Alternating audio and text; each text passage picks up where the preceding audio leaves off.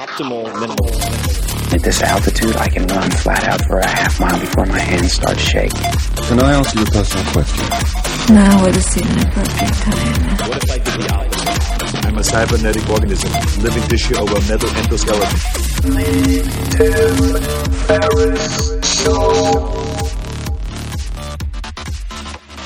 This episode is brought to you by Athletic Greens. I get asked all the time what I would take if I could only take one supplement. The answer is invariably Athletic Greens. I view it as all-in-one nutritional insurance. I recommended it, in fact, in the 4-Hour Body. This is more than 10 years ago, and I did not get paid to do so. With approximately 75 vitamins, minerals, and whole food-sourced ingredients, you'd be very hard-pressed to find a more nutrient-dense and comprehensive formula on the market. It has multivitamins, multi-mineral greens complex, probiotics and prebiotics for gut health, an immunity formula, digestive enzymes, adaptogens, and much more. I usually take it once or twice a day just to make sure I've covered my bases if I missed anything I'm not aware of. Of course, I focus on nutrient-dense meals to begin with. That's the basis.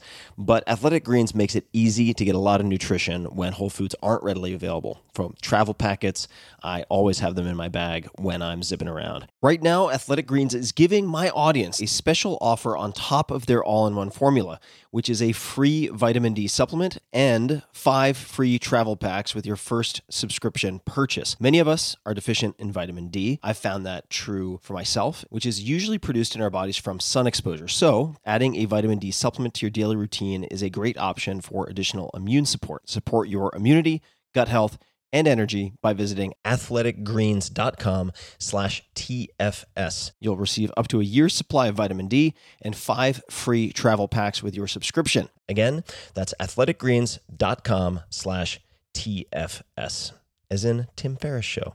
athleticgreens.com/TFS. The comfort of your favorite seat is now your comfy car selling command center, thanks to Carvana.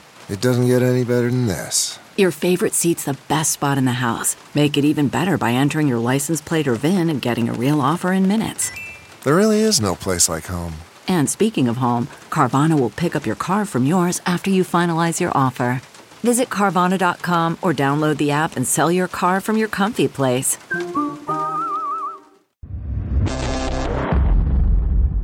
Hello, boys and girls. This is Tim Ferriss, and welcome to another episode of The Tim Ferriss Show.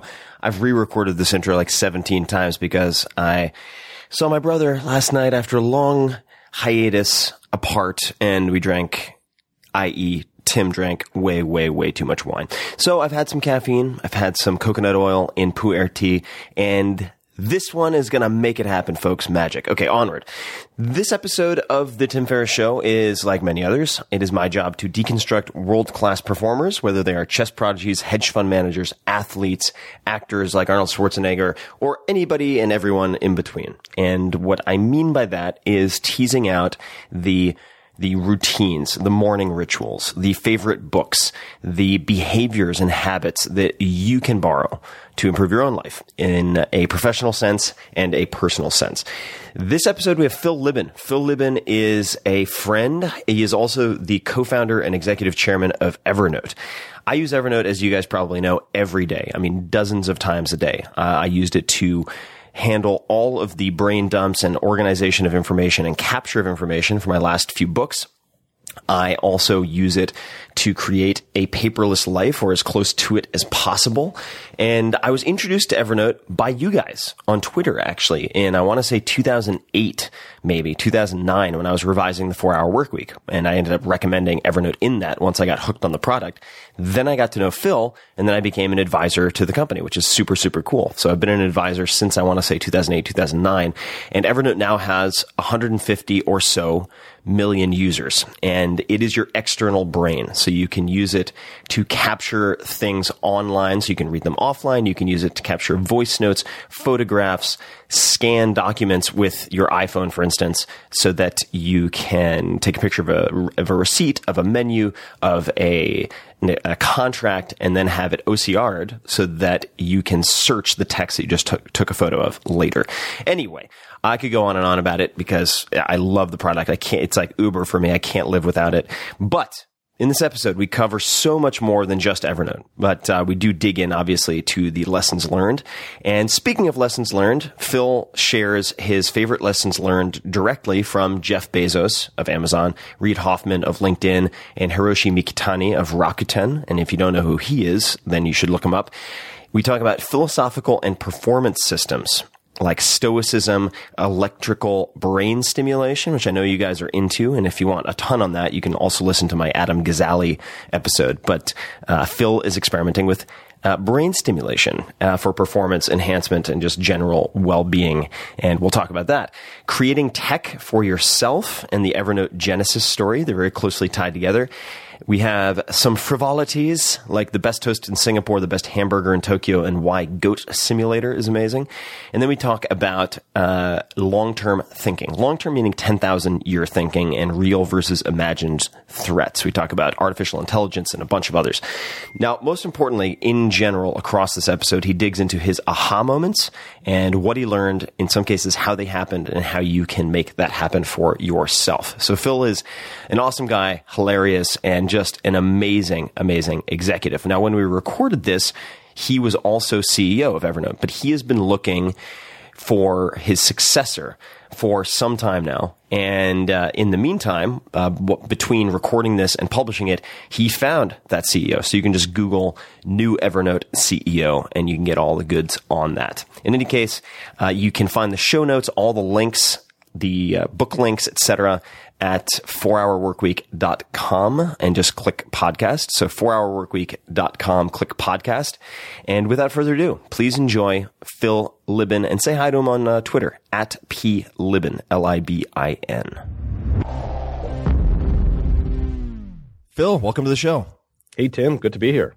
It has been a while since we hung out, and I've noticed the most conspicuous change is that the trademark beard has vanished. And I wanted to know how you decided to make that change, because for as long as I've known you, I have sort of visualized in my head this beard that you have, which is, I guess, it's not really a goatee. It's not really a full ears to chin beard. It's more like a mouth frame. I don't know if there's a word for those. Mouth frame. Yeah. Huh. Man, had I thought of it as a mouth frame, I would have shaved so much earlier. Yeah, that's probably due to my lack of caffeine. But how did you decide or why did you decide to shave it off? Well, I had it literally for 20 years. I hadn't shaved in 20 years. I had this beard, and when I grew it 20 years ago, I was trying to look older. And 20 years later, I figured it was time to start trying to look younger. That's how that works. Yeah, that makes sense. And for those people who are familiar with Evernote, one of the questions that I've heard come up quite a bit is, and we'll get to what Evernote is, of course, but why green for the logo? The elephant, people eventually figure out, but right. Why green? Well, so the logo is gray. It's an elephant, right? Because elephants never forget. Elephants have great memories, and the elephant is gray. And people ask, well, why is the elephant gray? And it's, well, because that's the color elephants are. And it's on a green background because that's the color that elephants are usually on when they're on grass. So it's not super elaborate. Got it. Imaginative. Natural habitat. Natural. It is the iconic animal in its natural habitat. And speaking of natural habitat, I'm not going to say iconic animal for either of us, but when did we first meet? I want to say it was in a coffee shop, but do you recall? Yeah, it was it wasn't a coffee shop. It was like a Filipino restaurant. It was like a Chinese tapioca pearls. Yeah. It definitely involved shop. Tapioca. I definitely remember there was tapioca involved, like in the outskirts of San Francisco. Mm-hmm.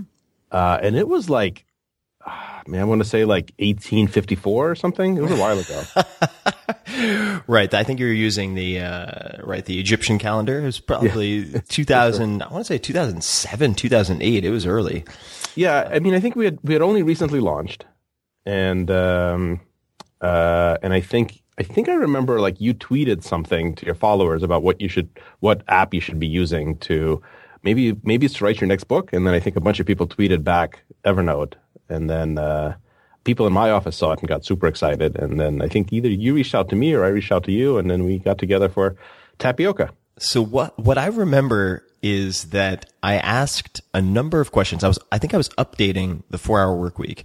Right. And I was looking to replace some of the tools. And so I would ask my followers on Twitter, what is the best tool for X? What is the best tool for Y? What is the best tool for Z? And Evernote kept on coming up, and I was like, that's impossible. What is this Swiss Army knife of software? And I looked at it and I was like, I really need an intro to this. I'm having trouble figuring out where to start, which I think is a common stumbling block or hurdle for people to get over. And then we met up, and I remember you took a photograph of the menu, which was on the wall.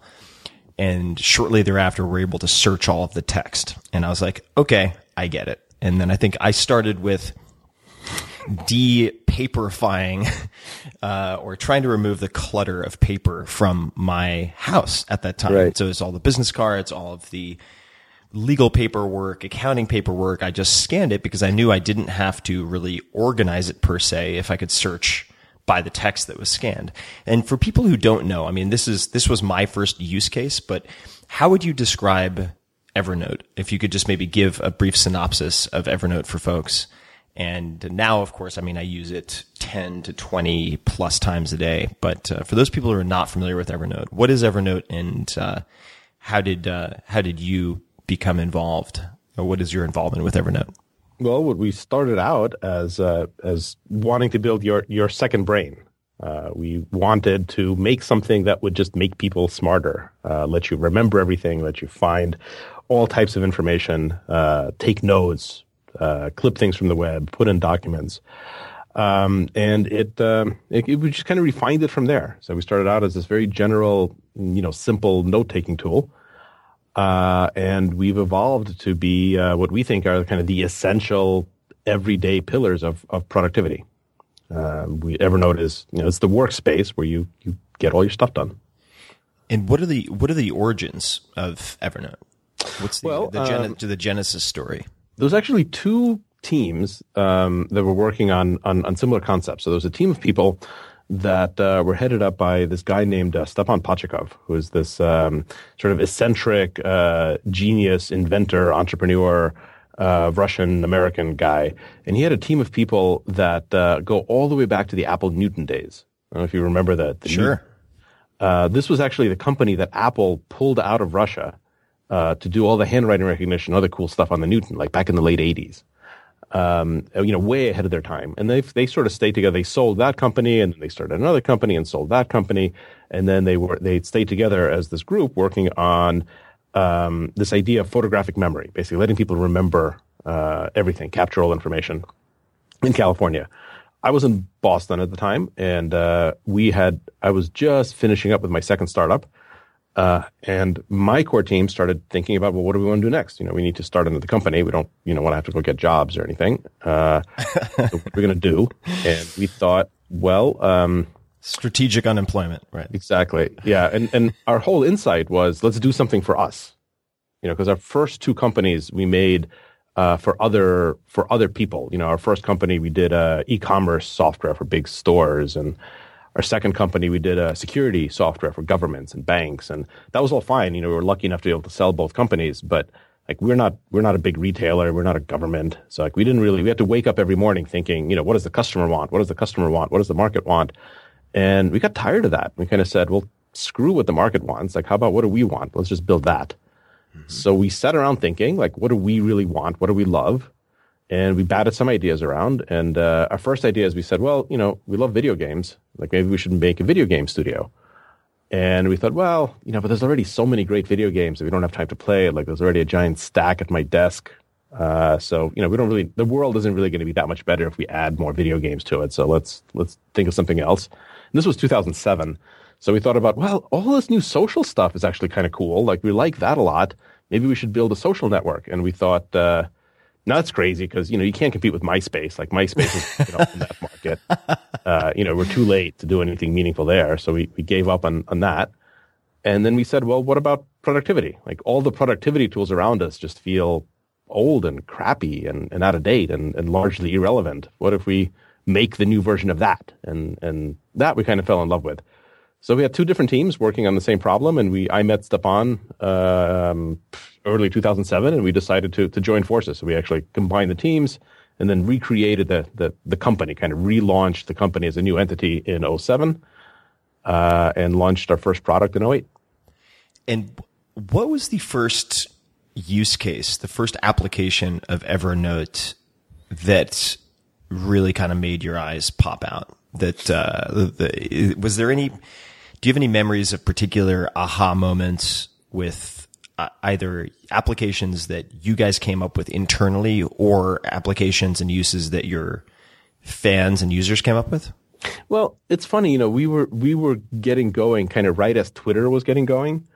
And so for a while, I just had an alert for Evernote on Twitter, and I could read every single time. Anytime anyone mentioned Evernote on Twitter, I would see it because, it was only that only happened like a few times a day. It was a few hundred people on Twitter. Yeah, exactly. So that was easy. And so I literally knew every time anyone said anything on either the internet or Twitter about Evernote, I would either get a Google alert or I would get the tweet alert. So for a while, I actually knew like every single thing that anyone ever said publicly about us. And it was still only like a few things a day. So it was kind of a humbling thing. But I remember this one day pretty early on, where somebody tweeted, two totally different people tweeted. One of them tweeted that they were a priest and they loved using Evernote to gather information to write their Sunday sermon. And I remember seeing that and kind of thinking like, that wasn't our intended use case at all. Like we didn't set out to make something that's good for the clergy. But, it kind of makes sense. Like if you think about it, like, yeah, if I was a priest and I had to come up with something relatively insightful and witty to say every week, I'd probably spend time, researching and clipping and writing. And like, actually, yeah, Evernote is kind of the ideal thing for that. So I remember thinking like, that's kind of a cool, unanticipated use case. And then later that day, some totally different person tweeted, not to the first person, just, independently, that he loved Evernote because it made it easy to keep track of all of his sins so that he could efficiently confess every Sunday. And I remember thinking like, yes, like now we're onto something. Like we got both ends of the spectrum. We got the priests, we got the sinners. We were like fully horizontally integrated. Theologically integrated. Theological horizontal integration. And that was when I was first confident that like, maybe we were onto something. How do you personally use Evernote? And I think that the reason I keep drilling into this is because I remember my challenge was figuring out where to start. And that's the hardest. I mean, that's still the hardest thing for us is people don't know how to get started.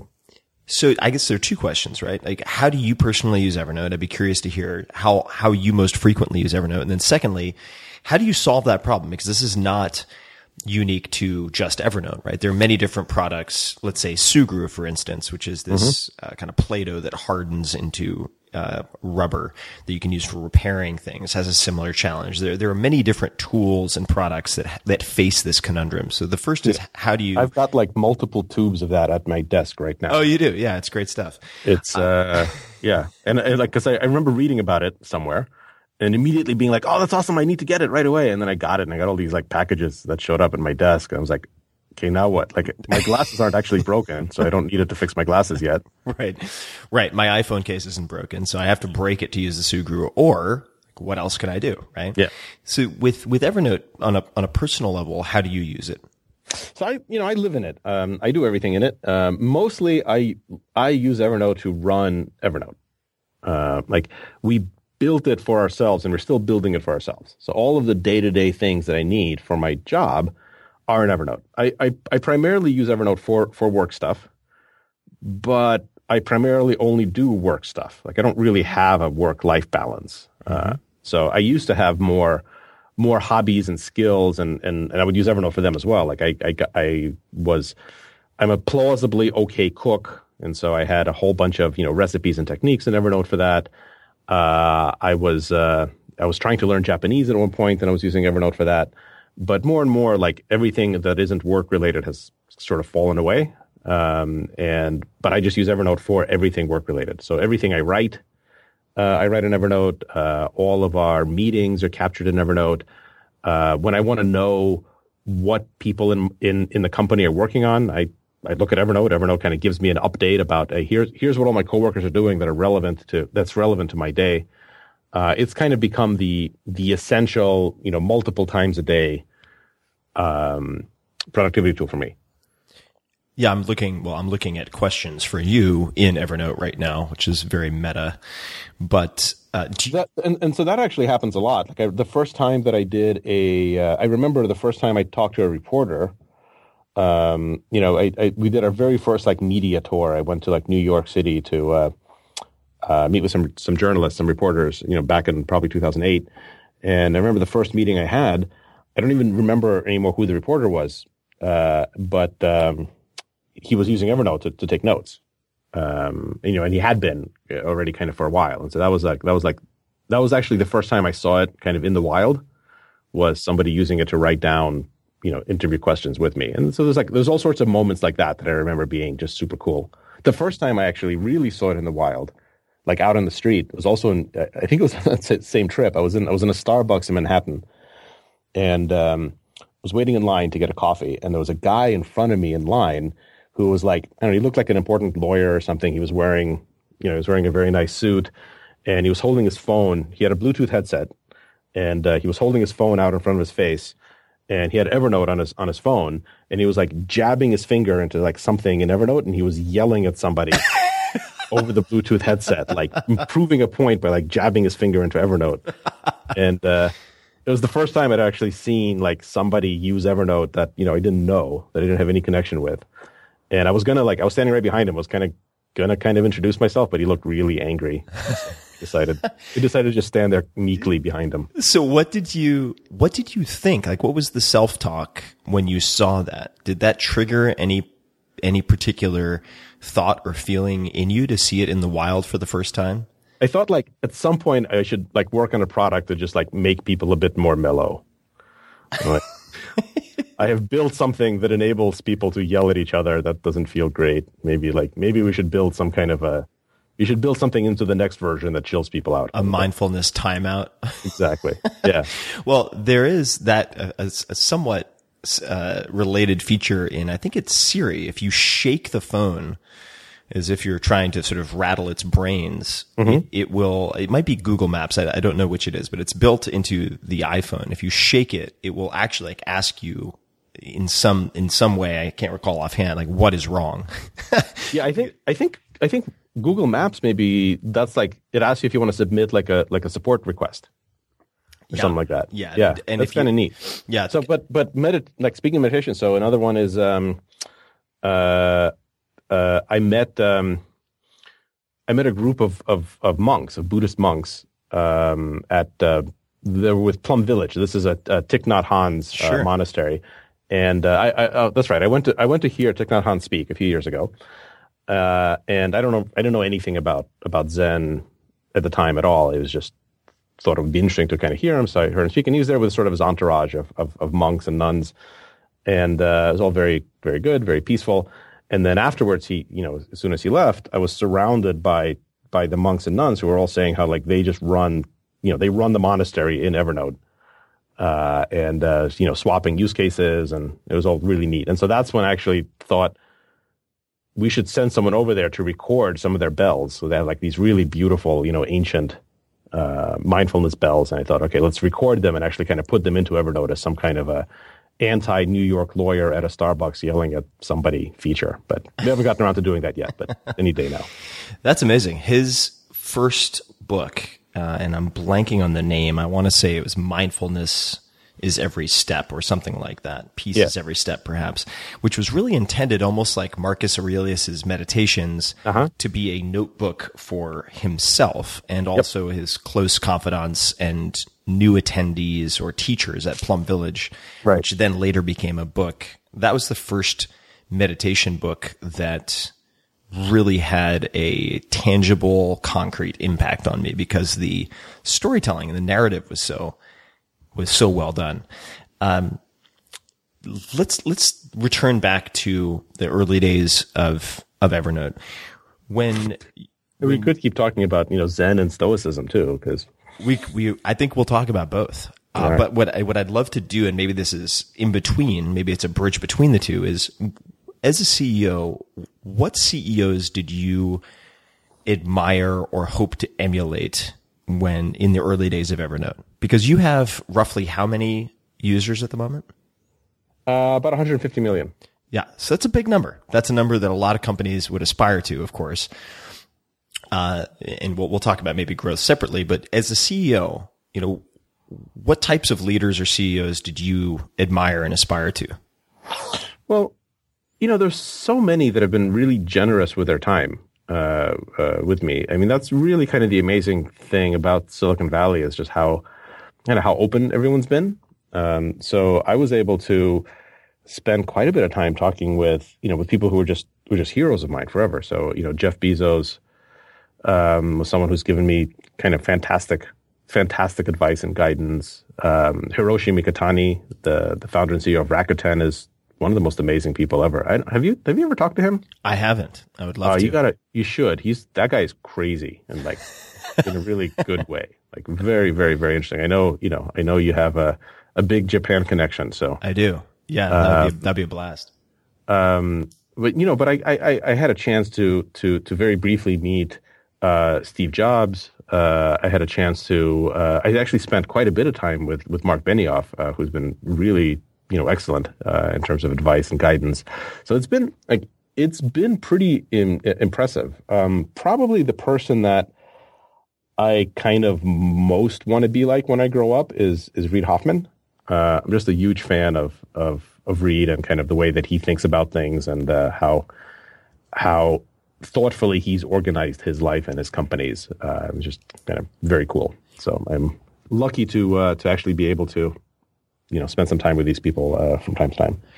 I do agree. I was actually just chatting with someone about the differences between, say, New York and San Francisco, LA and San Francisco, and there's strengths and weaknesses to all of them.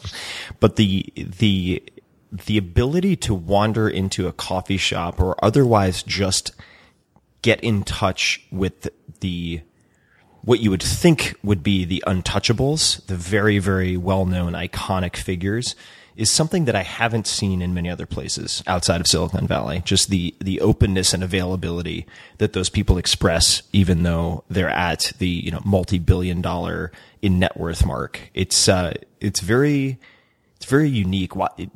I don't know if you agree with that, but absolutely. Why do you think these people are so open to share? What makes the environment of Silicon Valley different, or what makes the people who gravitate to it different?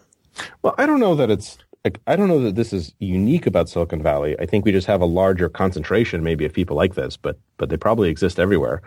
I just think, almost everyone here who is, who's successful, who's made it, quote unquote, who's well known, like remembers doing it, him or herself. Right. Like before they built this giant world-changing multi-billion-dollar thing, they hadn't done it either. And it isn't like it's all like in sort of the recent past as well. Like virtually everyone who I really admired, like has gone from just being a normal person to bending the universe in a significant way in the last decade or two. Yeah. As opposed to, in other places where a lot of wealth is concentrated in people who, sort of maybe have inherited part of it or who have kind of been in those circles for longer. This is very much a, scrappy, entrepreneurial, a lot of immigrant-led communities, and everyone remembers before they were important, they weren't, and that's kind of a healthy thing. I want to ask you a little bit about the folks that you interacted with. So Bezos, for instance, he's a fascinating character on so many levels. I mean, he very methodically chose books, pitched that within D.E. Shaw, had it turned down, and then turned it into the Everything Store. And when they started, they had, as I understand it, basically doors from the equivalent of Home Depot across two file cabinets as desks. I mean, that's how people started out. Yep. What did you? We did that in my first startup. We made desks out of unfinished doors and what do you call those little construction horses?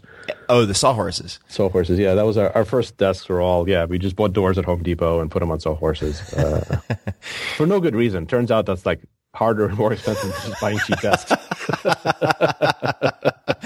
It's really funny. I just built this, side note, pull-up rig out of galvanized steel piping and plumbing supplies and whatnot. And it's just, at the end of the day, it cost, particularly if you factor in the labor, it's like, okay, it was a fun project, but probably would have been better use of capital just to buy a cheap rig, but still fun in its own way. One of these days, Tim, you have to coach me to be able to do a pull-up. Like, I would like to do a pull-up once in my life. I will absolutely help you do that. And maybe we can pull in Pavel Tsatsouline, who, like yourself, is originally from the former Soviet Union. Now, you were born in, I want to say St. Petersburg, but am I getting that right? Mm-hmm. Well, it was called Leningrad at the time, but yeah. Leningrad. And do you I'm not going to quiz you, but do you still speak Russian? I do speak Russian, yes. And with such a heavy, I'm not going to lose track of where we were with Bezos, but with such, I want to come back to that, but with such a heavy Russian component in Evernote from the early days, how did that affect the company culture or growth or anything? If at all, if it did, I don't know if it did. I'm not sure that it had that much of an effect. The original team on Stepan's side were mostly Russians. Most of the people with me weren't. There was a couple. I don't really think of myself as particularly Russian. I was 8 years old when we came over. I learned English by watching What's Happening reruns and reading Thor comic books. I would have loved to have heard your English in the early days. Yeah, it turned out that my colloquial English came from Thor. I wasn't the most popular kid in junior high school. A lot of praise Odin talk. But it was good for vocabulary development. All sorts of, forsooth. Henceforth. Right? Henceforth, yeah.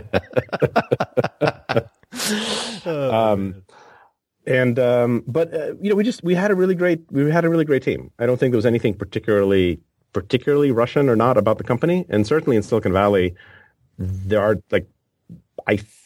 I'm sure this must be true, that most people who work at Evernote are from somewhere else. I think we probably have more than 50% people born outside of this country. There's just such a heavy immigrant, community. And we just, we pull people from all over. We want to get the best people from everywhere in the world to help us build a great product. Speaking of that process of building a great product, or maybe not, what advice did you go to Bezos for? Or what were some of the questions you asked him or pieces of advice that he gave you, if you remember? Okay. The last thing he told me, this was only just like a few days ago, but it's changed my life again. Like basically every time I talk to Bezos, it changes my life. The last one was just recently. And it was kind of amazing. Not particularly relevant to the topic at hand, but super epically awesome anyway. So I've spent my entire life thinking that I want to go to Mars. Mm-hmm. I'm like, Mars. It was like on the Brady Bunch, right? Like, I just want to go to Mars. I thought this was like the best thing ever. At some point, if I structure my life correctly, maybe I'll get to go.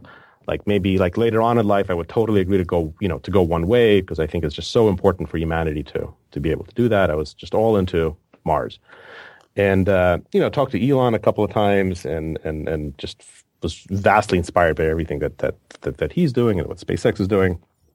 And I was listening to Elon speak last week or 2 weeks ago or something, talking about Mars, and I was super inspired.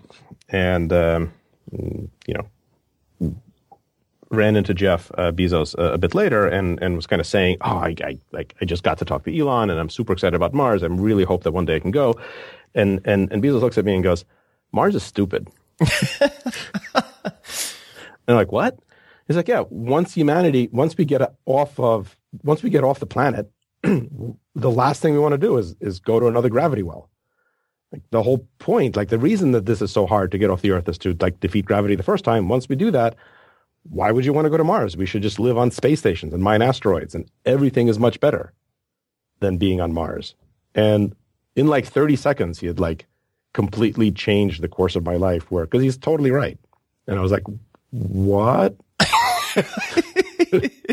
Was this like a midday conversation, or was it like a late night after a few drinks conversation? It was after a few drinks. I'm not sure what time of day it was. That's a great answer. So anyway, so now I know that the future of humanity is to live on space stations and mine asteroids, and hopefully I'll get to do that at some point. Other advice that I've gotten from him has been a bit more practical. All right. Well, I'll bite. What other advice? Well, I mean, the best thing that he's been at in terms of like actually building the company is just, it's just scaling issues. It's like, how do you deal with things when you're at 20 people? How does that change when you're at 200? How do you think about going from 200 to 2,000 to 20,000?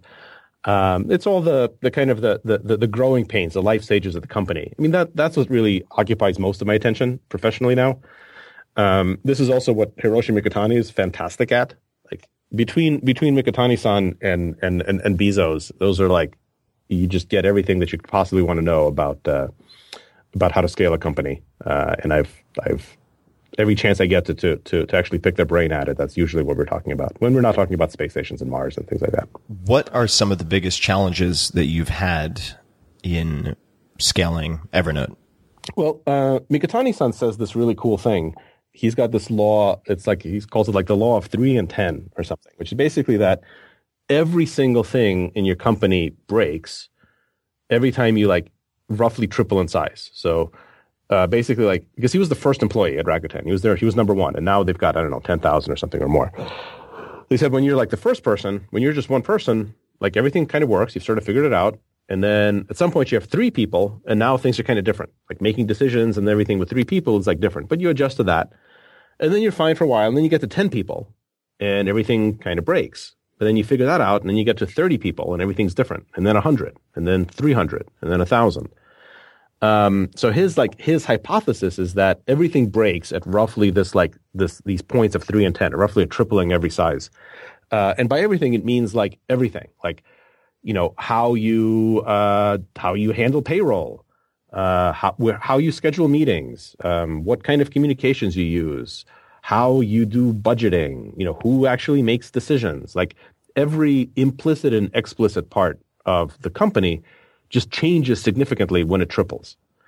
And his insight is a lot of companies get into huge trouble because of this. So when you're a quickly growing startup, you get into huge trouble because you blow right through a few of these triplings without really realizing it. And then you turn around and you realize that we're at 400 people now at Evernote.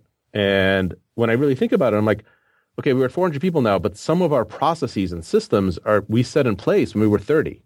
So we kind of skipped like a few steps, and everything is like creaky and broken because of it. Whereas you really have to try to adjust. And so startups get in trouble because you kind of blow through these breakpoints really quickly. And so you should perpetually be thinking about how to reinvent yourself, and how to tweak the culture. But then big companies get in trouble for exactly the opposite reason. Because, let's say you get to, 10,000 people in your company, and theoretically you figured out how to run things at 10,000. Well, your next big point isn't until 30,000, but you're probably not going to get to 30,000, ever, or certainly not within a few years. Like it may take, a decade or more for a company to go from 10,000 to 30,000 people. But no one feels like waiting around for a decade or more to like reinvent yourself. And so big companies are like constantly pushing all of this like bullshit, like innovation initiatives because they feel like, well, we have to do something.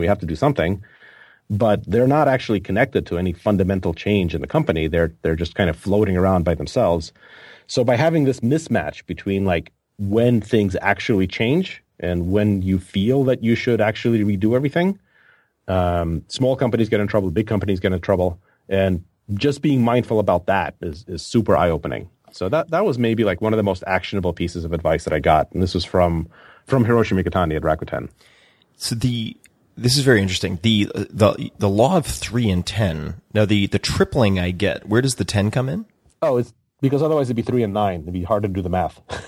So he's just rounding up. He's basically saying, I see. Like 3 and then 10 and then 30 and then 100.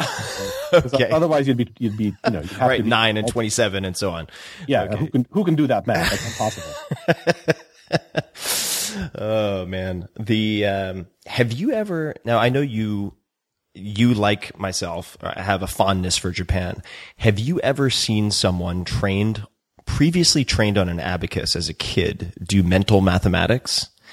Yeah. It's so fascinating. I mean, because they put their finger up in the air like they're moving beads. And I remember there was this kid on my judo team when I was in Japan as an exchange student for a year who could multiply 3-digit numbers. He could do pretty much whatever basic arithmetic you would ask him to do by using this sort of imaginary abacus. So fascinating. Yeah, my grandmother was a bookkeeper, was an accountant in the Soviet Union, and she was all it was all abacus training for her. And I just remember, I remember when I was a kid, like she would do math, and I completely remember just being blown away by like how that worked. Yeah, with the imaginary abacus.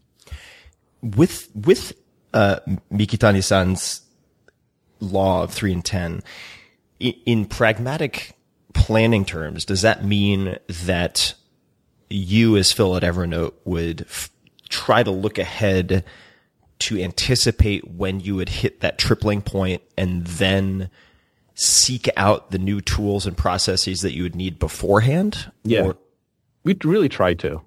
But I also think so there's the whole tripling aspect, which I think is interesting. Obviously, this is just, it's just a framework. It doesn't really capture every nuance. But then it made me think about another thing, which I think is maybe even more important as to like how the world is changing now. Like important changes happen like at times of change. It sounded like a tautology. That's not how I meant to say it. Let me put it this way.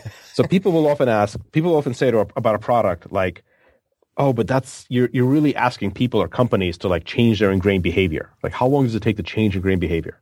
Like we're saying, okay, email sucks. Like email's dead. You have to get off of email, obviously. And a lot of people say, oh, but that's such ingrained change. Like how long will it take a company to fundamentally get off of email? And I've been thinking about it like this. Every time you change jobs, it's like a very good opportunity to reevaluate sort of what works, what doesn't work, and try to be a little bit smarter the next time around. Every time you have like a major life change, like you change jobs or you move into a new house or whatever, you get married, like all of these stuff, all of these things kind of are a really good opportunity to sort of take stock mentally and be like, okay, right. I've always wanted to do this a little bit better. Now's the time I'm going to do that. And so inside of companies, that's basically people changing jobs. And you can measure how long like a fundamental corporate change will take based on just the number of job cycles that it requires. So let's just say that like something as profound as like getting rid of email will take like 3 entire cycles of like people changing their job. And this explains like why things happen at such different paces in Silicon Valley versus on the East Coast versus in like Europe, because the average tenure of professionals, of knowledge workers is really shrinking and is much shorter here than in lots of other places. The average tenure of a Google employee right now is something like 1.1 years. Like the average person at Google has only been in the job for a little over a year. They're changing jobs all the time. I mean, and at Apple, it's only like 2-point-something years. And at Evernote, it's a little bit longer, but not much. And so you're constantly having like everyone is basically acting like a freelancer. Like everyone is doing a job. They don't think they're going to do it forever. They think they're going to do it for a couple of years, and then they're moving on to the next one. And that's happening like crazy here in Silicon Valley, and it's starting to happen everywhere. And so if like a big change, let's just say hypothetically takes 3 job cycles, well, if the average job cycle is like a year and a half, then okay, within 4 or 5 years, the company's like completely changed this fundamental thing. Whereas if you're in Europe and the average job cycle is like 10 years, it may take him 30 years to get there. So like a change that's obvious here within a few years may take decades in societies where people are just staying on board for much longer. But something that takes 4 to 5 years in Silicon Valley probably takes 20 years in Europe, probably takes like a year in China. Right. Like that cycle in China is crazy fast and compressed. Yeah, really is. So how do you plan that? And more importantly, we at Evernote are building software. We're building products for modern knowledge workers. how do we embrace this? Like, how do we build products for these types of people? And that's a very different idea than Microsoft Office. Like, how do you build something that is meant for people who have a really compressed job cycle, who think of themselves as freelancers, even if they're part of a company? And how do you make that great? Like, instead of trying to pass judgment on this and saying that's a bad thing and trying to hold it back, how do you actually embrace it, and how do you try to make it more awesome? And that's a big animating force of how we're thinking about things. How different is the current Chinese version of Evernote compared to, say, the US version? It's the same. It is. Yeah, I mean, there's some minor differences in, like payment methods and stuff like that. So China is the only place where we run a totally separate version. So we have a version of Evernote that we called Yinshan BG, which basically we kind of cloned ourselves in China. Everyone told us like, if you go to China, you're just going to get cloned. So we said, all right, let's just clone ourselves. So we made a full clone of Evernote that we run ourselves. That's, separate data centers, separate servers. And other than some minor things around how we interact with payment methods and stuff like that, it's exactly the same. I appreciate the separate data centers. Well, that's important. That's important for a bunch of reasons, for both for performance as well as for just sort of giving people a choice as to where they keep their data. So, yeah. Now, let's talk for a second about Reid Hoffman, and then I want to come back to some of your personal productivity habits. But Reid is a very interesting. That's my laziest adjective I can use here. He's interesting. He's a compelling character. I've had the opportunity to spend a little bit of time with him, and we're both involved in a nonprofit called QuestBridge, and he is such a cool as a cucumber sort of philosopher king in the minds of so many people in Silicon Valley. Mm-hmm. What makes Reid unique? What are the things that make him, that draw you to him, or that you find fascinating about him?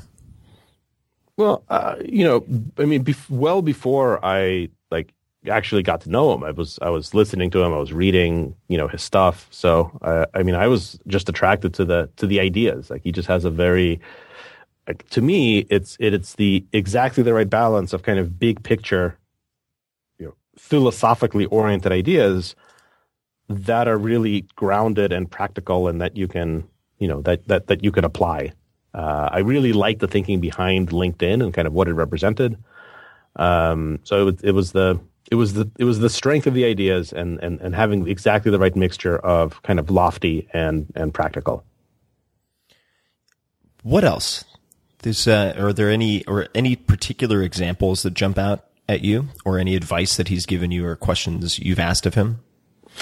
Well, we talk a lot about company scaling, and we talked a lot. He made a decision fairly early on that he didn't want to be the CEO of the company, and he brought in actually a couple of people. Jeff is the second person that he wound up bringing on, and that's worked out great. And so I've talked to him a lot about, what is that like? Like, what's the right amount of letting go? What is the the right amount of staying involved? How do you really think about that? And he's been kind of my main guide through this. I mean, there's been a lot of other people I've talked to as well, but Reid is kind of the person that I'm most looking to emulate. His thoughts around, really starting with PayPal, have been super influential. I think the best thing that I've read from him is actually more recent. It was his last book, The Alliance, which really has sharpened my thinking significantly around this exact idea that we just talked about. This idea of having a relationship between companies and employees that's more honest, and that's about recognizing what the actual new realities of the world are and trying to embrace them. And he's writing this book really from a kind of an HR perspective. I really read it as a product design perspective. I read it as that's interesting. How do we make products for this reality? And that's been really hugely influential. Plus, he's just a super nice guy. Yeah, he is. He has a very different energy from almost all the other folks in the PayPal mafia, and that's not to in any way denigrate them, but he doesn't seem to have the same sharp edge that a lot of those other guys do. Obviously, he's very intelligent and has an extremely incisive intellect. But when you sit down with him, he has a much more relaxed energy, if that makes sense. Right. To what would you attribute that? I mean, he does have. I'd attribute that to like the extreme edginess and sharpness of the rest of those guys. I think you put anyone in contrast with with the rest of the well-known people there, and like anyone's going to seem pretty much like you, Tim Ferriss, like in a room next to Elon and Roloff and Max and people like that are going to seem super mellow and chill. So, all right, that's a good point. That's how that works. Now, you mentioned philosophy a bit earlier, and you mentioned Stoicism. You mentioned it. Did I? Maybe I sort of recursively incepted myself. The Reed has quite a philosophy background, as I understand it. I think he studied philosophy at Oxford after his Stanford experience. Are you religious or philosophical? I mean, are there any particular schools of philosophy or trains of thought in religion that you have use as a framework in your life? I'm not particularly religious, in the sense I'm not theistic. I am very interested in having a coherent philosophy of life, like a coherent structure that basically says like, here is why you should bother living, and here is what you should try to accomplish, and here's what it all means. And I think a lot of people come to that from a religious background. Some people come to it from a philosophical background or a practical background. But I think it's important, at least for me, to just to think about overall structure and to have a coherent philosophy of life. So I've been looking for that for a while. How do you go about looking for it, and what have you found any pieces of it? A little bit. Mostly I just, I read a lot, and I kind of have been. I was you couldn't tell this by talking to me now, but I was kind of a strange kid growing up. I sort of became fixated by the end of the world as a kid. I remember, I don't know why. I remember the first, I was really, really intrigued and kind of obsessed as a little kid with this idea of how the world's going to end. And the first movie I ever saw, I was 6. It was in Russia. My father took me to see this movie in a movie theater. I was this little super nerdy, impressionable 6-year-old kid, and my dad took me to see this Japanese horror movie called Legend of the Dinosaur, which was about dinosaurs coming back to life. That's the most Japanese title ever. I love it. Yeah, Legend of Dinosaur. And this was just extremely bad parenting. Seriously, I don't know what he was thinking. And and I couldn't sleep for a month afterwards. I was too terrified to sleep because I thought the world was going to end because dinosaurs were going to come back and bite all of us in half. That's what Beetlejuice did to my brother. That's a side note. Yeah. And I remember one day, one night I was lying in bed, I couldn't sleep, and I think my dad kind of got tired of me not sleeping. And so he came over, and I remember he sat on my bed and he's like, "Hey, what are you afraid of? What are you worried about?" And I said, "Well, Dad, to be honest with you, I'm afraid that the world's going to end because dinosaurs are going to come back and bite all of us in half." And he said, "Look, in hindsight, I shouldn't have taken you to see that movie. You don't have to worry about it. Dinosaurs are definitely not going to come back. The world is definitely not going to end with dinosaurs coming back and eating us. The world's going to end in nuclear war." Thanks, Dad. Because that's what everyone thought. I mean, this was I don't know, late 70s in the Soviet Union. And that's kind of what everyone thought. And then we moved to the US, and that's what everyone thought here. And so I've been kind of thinking about what is the meaning of life, and what happens when things end, and if things are going to end, what's the purpose of having a purpose? And I just read a lot of Thor comics, and then went on to maybe somewhat more serious things in high school and in college, and got into that. And I think I'm starting to piece things together. I think I have a generally sunnier disposition towards life, and I think I have inklings of what meaning is, but I'm not sure I know completely. I am more recently. I've been reading a lot of Stoicism stuff. So you said Marcus Aurelius and a few others. So I think that's going to be the new trendy. I'm calling it right here. this is going to be the new trendy thing in Silicon Valley. Like Zen was sort of like last year's thing. The new Zen is going to be Stoicism.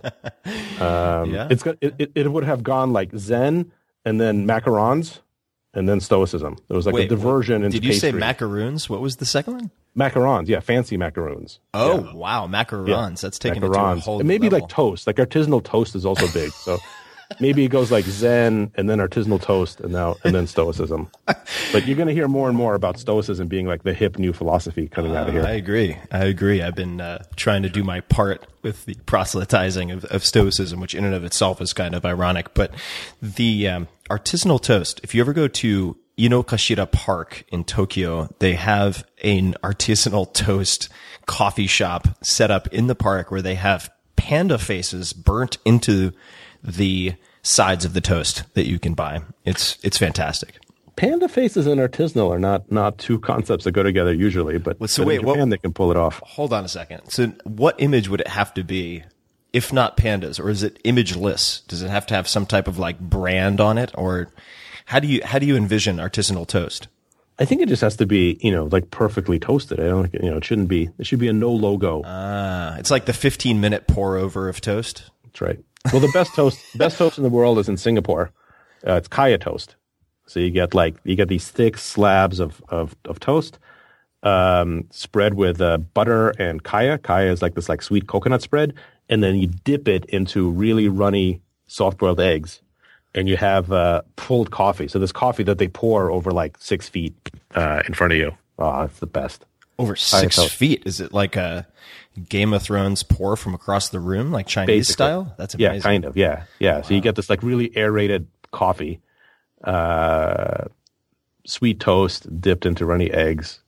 Best thing ever. I'm just imagining this Willy Wonka like chocolate colored coffee waterfall that you stick your mug into.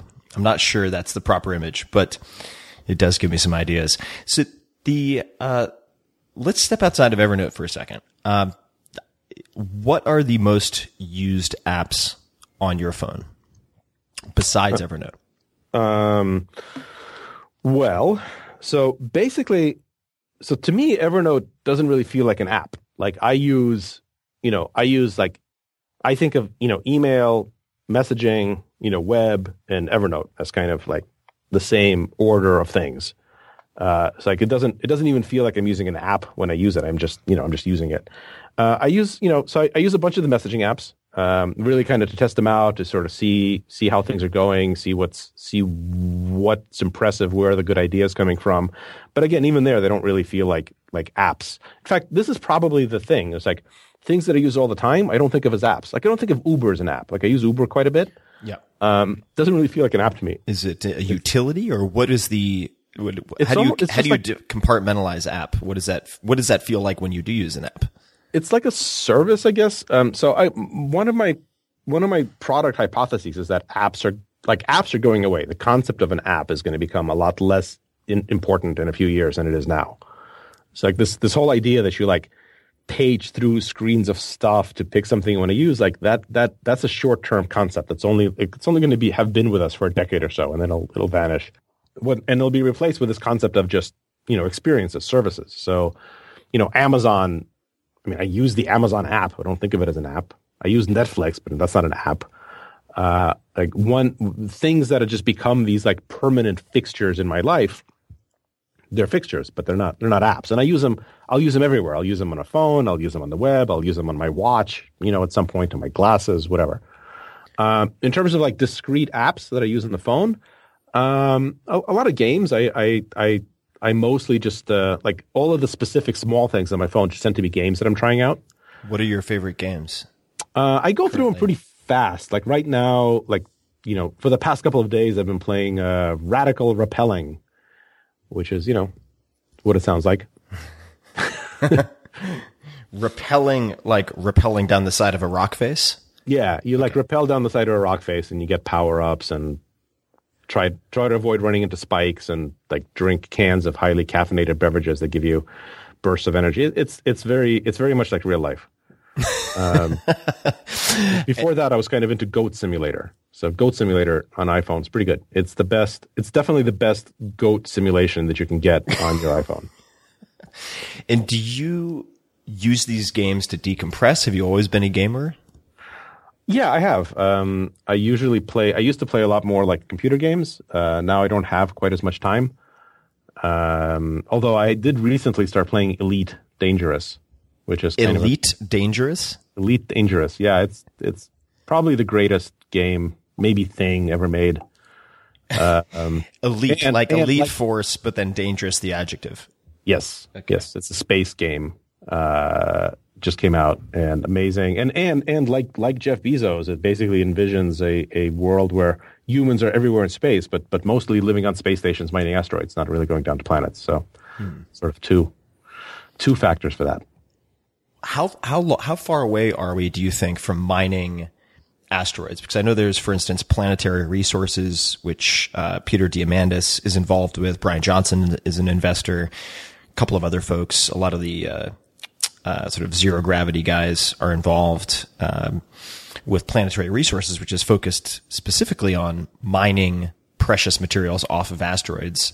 When do you think we'll actually be fully in full don't swing? Know. It's really hard to say. I think like the most important thing to nail first is the reusable, like repeatable launch vehicles, and tourism is probably going to get us there before mining does.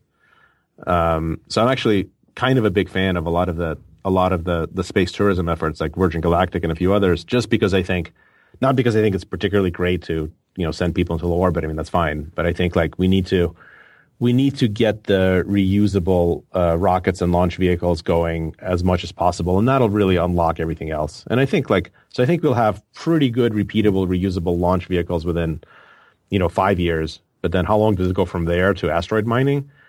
I don't know. That could be decades, especially since it doesn't really make sense to mine asteroids and then ship the results back to Earth. Like, it probably makes sense to actually just move industry into space. So you should be mining asteroids and building things in space stations. And the only things that should be coming back to Earth is basically, data. Like, we should be getting, fast internet connectivity from space. And that's about it. Like, everything else should just be being made, up there. So that's A, above my pay grade. B, I have no idea what I'm talking about. And C, probably a few decades away. So let's continue talking about things at least above my pay grade. But still might be within yours, I think. If you were looking at the end of the world, the things that could eradicate the human race from the face of Earth, aside from us leaving in some Elysium type fashion, what would you put in the top sort of 3 positions as probable causes of human extinction? And would AI be anywhere in that list? Well, so probably not dinosaurs. So I think I've gotten over that. So I'm not afraid of AI. I really think the AI debate is a little bit, it's kind of over dramatized. And to be honest with you, I kind of find it weird. And I find it weird for several reasons, but including this one. It's like, there's this hypothesis like, okay, we're going to build super intelligent machines, and then they're going to get exponentially smarter and smarter. And so they're going to basically be much smarter than us. And these super smart machines are going to make the logical decision that the best thing to do is to kill us. And that just doesn't I feel like there's a couple of steps missing in that chain of events. I don't understand why the obviously smart thing to do would be to kill all the humans. Mm-hmm. The smarter I get, the less I want to kill all the humans. Why wouldn't these really smart machines not want to be helpful? What is it about our guilt as a species that makes us think that the smart thing to do would be to kill all the humans? I think that actually says more about what we feel guilty about than what's actually going to happen. Mm-hmm. And if we really think that a smart decision would be to wipe out humanity, it's maybe more useful to, instead of trying to prevent AI, maybe it's more useful to think about okay, what are we so guilty about? And let's fix that. Can we maybe get to a point where we feel proud of our species and say maybe the smart thing to do wouldn't be to wipe it out? Mm-hmm. I think there's a lot of important issues that are being, sublimated into the AI will kill all humans discussion that are probably worth pulling apart and tackling independently. So yeah, I'm not overly concerned about it. I do think that it's worth taking seriously. I think AI is going to be one of the greatest forces for good in the universe that the universe has ever seen, and it's pretty exciting that we are actually making progress towards it. And what? So, if not AI, what would you put at the top of the list? Does anything come to mind as if the human race were to extinguish itself or be extinguished in the next, say, 20 years? What are the most likely causes in your mind? Well, there's interesting groups, right, that work on this. There's the sort of the existential threats groups, and they've got all sorts of good theories. I think it's extremely unlikely that the human race gets extinguished in the next 20 years.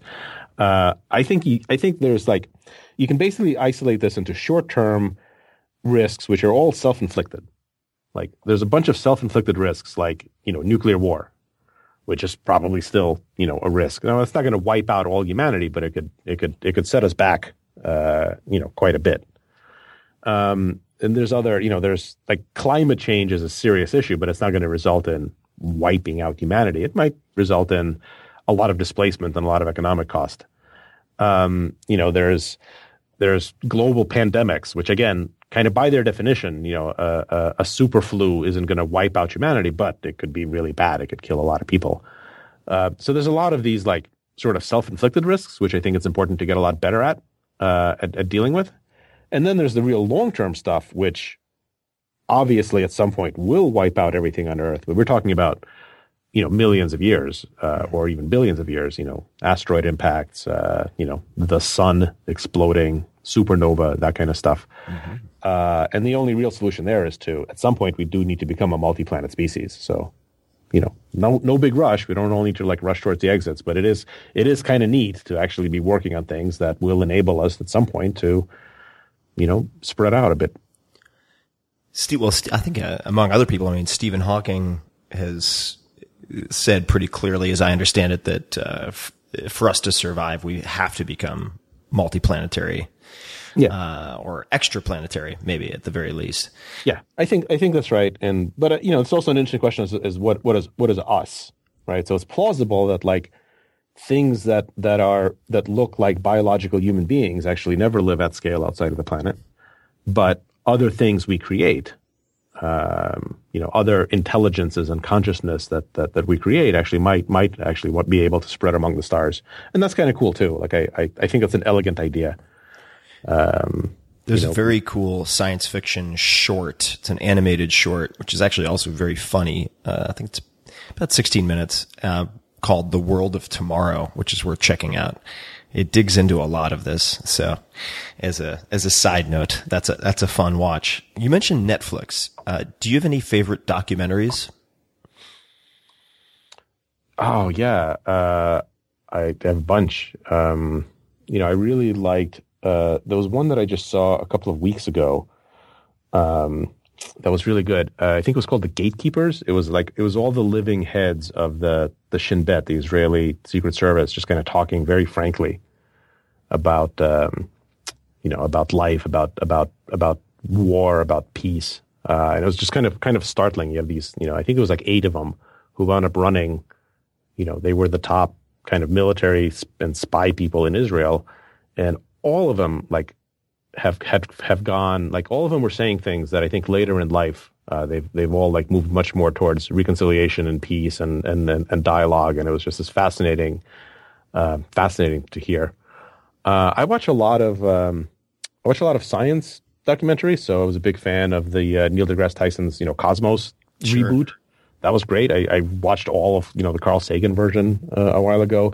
The thing that I just saw yesterday, which I didn't actually watch, I logged in. I signed into Netflix yesterday and saw them promoting this, which I didn't even know they made it. But I guess there's a new documentary about James Randi called An Honest Liar or something, which I've now got queued up. I think I'm probably going to watch that tonight. I'm a huge James Randi fan. And I didn't even know they made a movie about him. So I'm really looking forward to that. In fact, the very first things that I ever bought on the internet, my first e-commerce transaction, I have a screenshot of it. It was on Amazon. It was in 1996, and it was 2 books by James Randi. So the first things I ever bought online were the first 2 James Randi books I ever read was also the first time I ever used Amazon. So it was like several important firsts for me that I've got a screenshot in Evernote.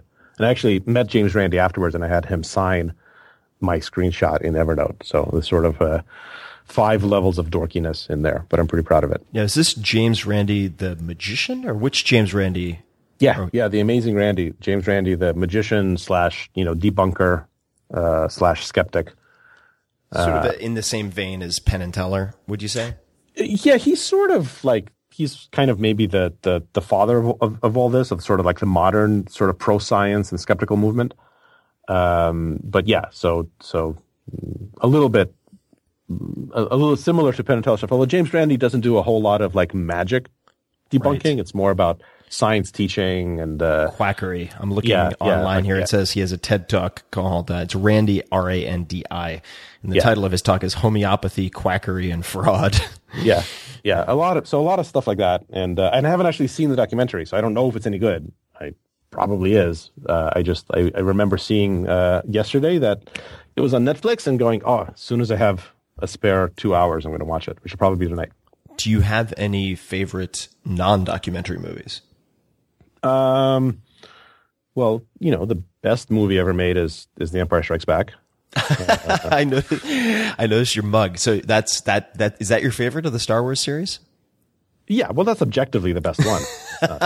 It's not really up for debate.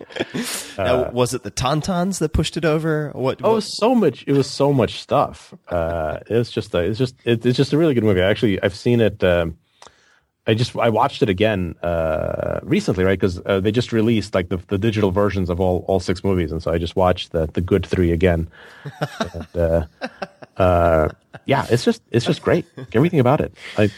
The middle movies of trilogies are usually the best ones, because I think like the first movie, the director is still like trying to, they're trying a little bit too hard. They have to like prove themselves, and then by the third one, they've got to wrap things up. But the second one is like, the pacing is different. It's sort of the intermediate thing. It has this like sense of continuity, but also more to come. Like just everything about like that, the middle part usually is good. Like I think The Two Towers was the best Lord of the Rings movie and so on. But Empire Strikes Back in particular was just like super strong. So, but I also watch, I don't watch too much TV. I used to watch Top Gear. But I guess that's canceled. Yeah. So, and then, I binge watched House of Cards and Game of Thrones. Although I haven't watched the last season of Game of Thrones yet. I just binge watched it this last week. It's good. I won't give you any spoilers. It very much has a herky jerky upper and downer effect, which I think is very intentional. Yeah, no, I think the series is really good. I've read all the books, and I know that the last season supposedly departs from some of the books a little bit, so I'm interested to see how that goes. Well, actually, before I give the Notebook question, not about the movie with that very beautiful woman, I'm blanking on her name, not that one, but actual physical notebooks. Are you attracted to Ryan Gosling? No, that's my real question. No, he's dreamy. He is dreamy. What book have you gifted most to other people, or books? Probably The Clock of the Long Now by Stuart Brand. Mm-hmm. Is maybe the most influential book on me. So the Long Now Foundation. That's with Danny about the clock and Danny Hillis. Yeah, Danny Hillis and Stuart Brand, are kind of the co-founders, and then there's a lot of other people involved. And so this is the organization that's building a 10,000 year clock in the middle of a mountain. And they're also preserving like all human languages. It's an organization that's dedicated to long-term thinking. Like how do you actually make plans for 10,000 years, which sort of sounds crazy, but it isn't. And if we can't make plans for 10,000 years, and no one else is gonna. And so Stuart Brand, who is just this amazing guy, I was lucky enough to I invited him to speak at our last conference, and he agreed. So it was kind of amazing just to introduce him on stage. Incredible guy. Yeah. Yeah. And so I think he was creator or co-creator of the Whole Earth catalog way back in the day, for those people who remember. Yep, the Whole Earth catalog and The Well, which are one of the first, internet discussion sites and all sorts of stuff. And so his book is the Clock of the Long Now, and it just talks about, the principles and the foundation. And it's a very short read, but in particular, there's one chapter of it, which is, for me, it was really like sort of life-changing. I think it's called like The Layers of Civilization. And it basically just talks about the 6 or 7 layers of society and kind of how they interact with each other. And it kind of explains, like, it puts the structure of explaining almost everything that you'd ever wondered about in like just a few pages in like one diagram. So it's really affected me. I read it when I was pretty young, and like I've been kind of going back to it every so often. So the Clock of the Long Now, I've given it lots of times. Definitely couldn't recommend it more highly. That, and I'd also highly recommend people check out the Long Now Foundation. It's an incredible group of people. Kevin Kelly's very involved as well, and is a way to telescope out and even do thought experiments solo, related to 10,000 year thinking, for instance. It's a really fascinating website to check out. They also have a bar at in San Francisco that I contributed to for their Kickstarter campaign. Yeah, me too. I got one of the whiskey bottles. Oh, you did? I haven't. Yeah. I haven't been there yet. It's beautiful. The Interval. Yeah, exactly. The Interval. Yeah, it's at Fort Mason. Super nice. Yeah, I've heard it's just gorgeous. Now, when I go to, whether it's a coffee shop or a bar, I almost always have a small Moleskine or Moleskine, I don't know how to say it properly, notebook with me. I have a lot of trouble separating myself from physical note-taking. Do you use, personally, physical notebooks? I do, yeah. That was weird intonation on a question, sorry. It sounded more like do you use physical notebooks as a statement? But sorry to interrupt. I do. Yeah. What do you use them for, and why don't you do everything digitally? Well, it is digital. So our partnership with Moleskine is we can use any notebook, or a Moleskine notebook just works particularly well since we've optimized our software for it. And you just write and then take a picture in Evernote of the page, and it automatically gets cleaned up and indexed and scanned and kind of put in context with everything else. And so just the best of both worlds. Like, it lets you be discreet and unobtrusive and kind of take notes, and then immediately have them available digitally for searching and in reference and sharing. So it's we're trying to combine the best of, we're trying to give people great experiences without being pedantic about, what has to be digital, what has to be physical. We really want to blend those two things. I think the best products are made when, you take into account the physical world, when you take into account, how things feel like and how heavy they are and where you put your hands. And it's kind of the same if you're designing iPad software or if you're actually designing a physical notebook. You have to think about these things, and it's important for us to think about them and to try to make beautiful experiences that combine those things. What types of things do you personally put into your physical notebook before scanning them into Evernote? So there's a little trick. I guess I haven't actually told this to anyone before. So here's how this works. You know how if you're in a meeting and you've got your laptop open and you're taking notes in your laptop, it's like that sort of creates a barrier between you and the other people, and it sometimes feels like a little bit distant, a little bit intimidating. Definitely. We actually make stickers that say I'm not being rude, I'm taking notes in Evernote, that you can stick on the back of your laptop to solve that problem. Cool. Or you can use a phone, but if you use a phone in a meeting with someone, then it just kind of looks like you're not paying attention to them. Like, all of the dynamics are that you're like texting. Distracted. Yeah, even if you're taking notes. But if you use a notebook, if you write in a notebook while you're talking to someone, they feel like, man, this person really cares about me. Like, it totally flips the odometer the other way. Like, you are signaling deep caring and interest if you just scribble in a notebook while talking to someone. Mm-hmm. And so even if you're just drawing, houses and clouds and unicorns, Big Lebowski style. Yeah, exactly. So it's the key to making it look like you are really paying attention and connecting with someone is just to have an open notebook and occasionally nod and write something down.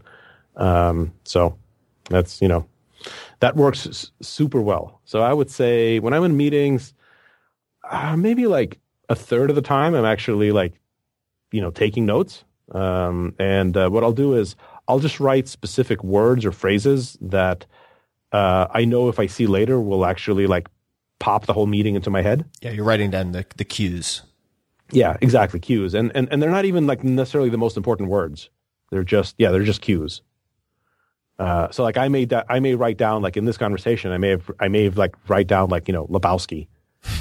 That was important, but like I know that if I saw that later and I saw that was like on my timeline in Evernote at the same time that I had this conversation with Tim and, it's linked to you and all of our other stuff, like that word will just trigger this memory and it'll come out. So I use it for that. I use it for queuing in a way that doesn't create this barrier between me and the other person. And in fact, not just doesn't create the barrier, it actually makes us feel closer and it makes people think that I'm really paying attention.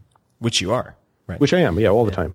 And the process after that, I'd love to ask about. How often do you then scan those into your Evernote? Do you use your phone to take the photograph? Do you tear them out and put them through a machine? I.e., what normal people call a scanner. Yeah. You always use your phone. I always use my phone, yeah. Well, I use the scanner. I use the Evernote scanner when I have like a stack of documents. But if for business cards and for handwritten notes, I always use my phone. And it's important to do it as close as possible to the time and place of the meeting, because then you get all the association. So, basically before I get up, I'll just take a picture and then I know I have it. I know it's time stamped. It's geo stamped. It's associated with the calendar entry. Like basically everything works great if you do it right there.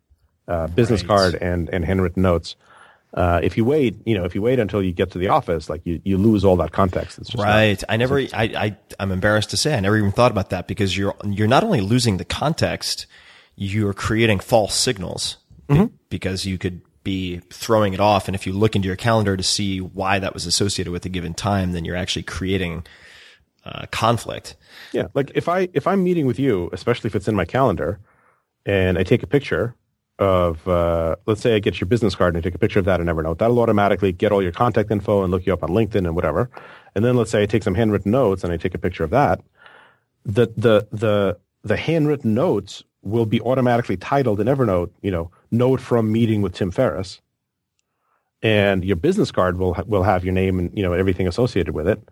So if I did it right there, I've got all of this stuff. And so the next time I search for, the next time I write something about you or search for you, I'm going to get all that stuff coming up, and I'm going to see my note. I'm going to see your contact info.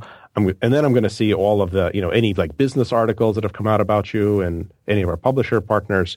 So it's like, if you do it right away, you're really capturing a very strong signal that not only will you use like right there, but it'll make every subsequent access of this information richer. When you mentioned a couple of names earlier, obviously Bezos, Mikitani, Benioff, Hoffman. When you think of the word successful, who is the first person who comes to mind? Oh, I don't know. I don't know if my mind works like that. What do you mean? You just said successful, and I just like I didn't like pop into a person. I think I immediately flashed on product. Like the first thing that popped into mind when you said successful was iPhone. And, kind of crazy, but yeah, I guess I don't really think of people as successful. That's a new answer. I like this. So let's explore that. Why the iPhone? Well, maybe it's more like why not people? Because I guess I don't really think of success as being like the most interesting characteristic of a person. Right? Like a lot of success is luck. Right. Agreed. In fact, I think that like anyone who's been successful, even a little bit, has also been lucky. Luck is not, and like when I say luck, I mean luck. I mean like random occurrence. I don't mean like some like mystical, you make your own luck anything.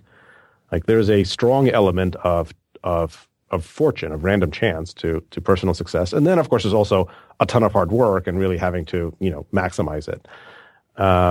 And so tons of people deserve to be successful because they're super smart and interesting and work hard, and they just haven't had the luck.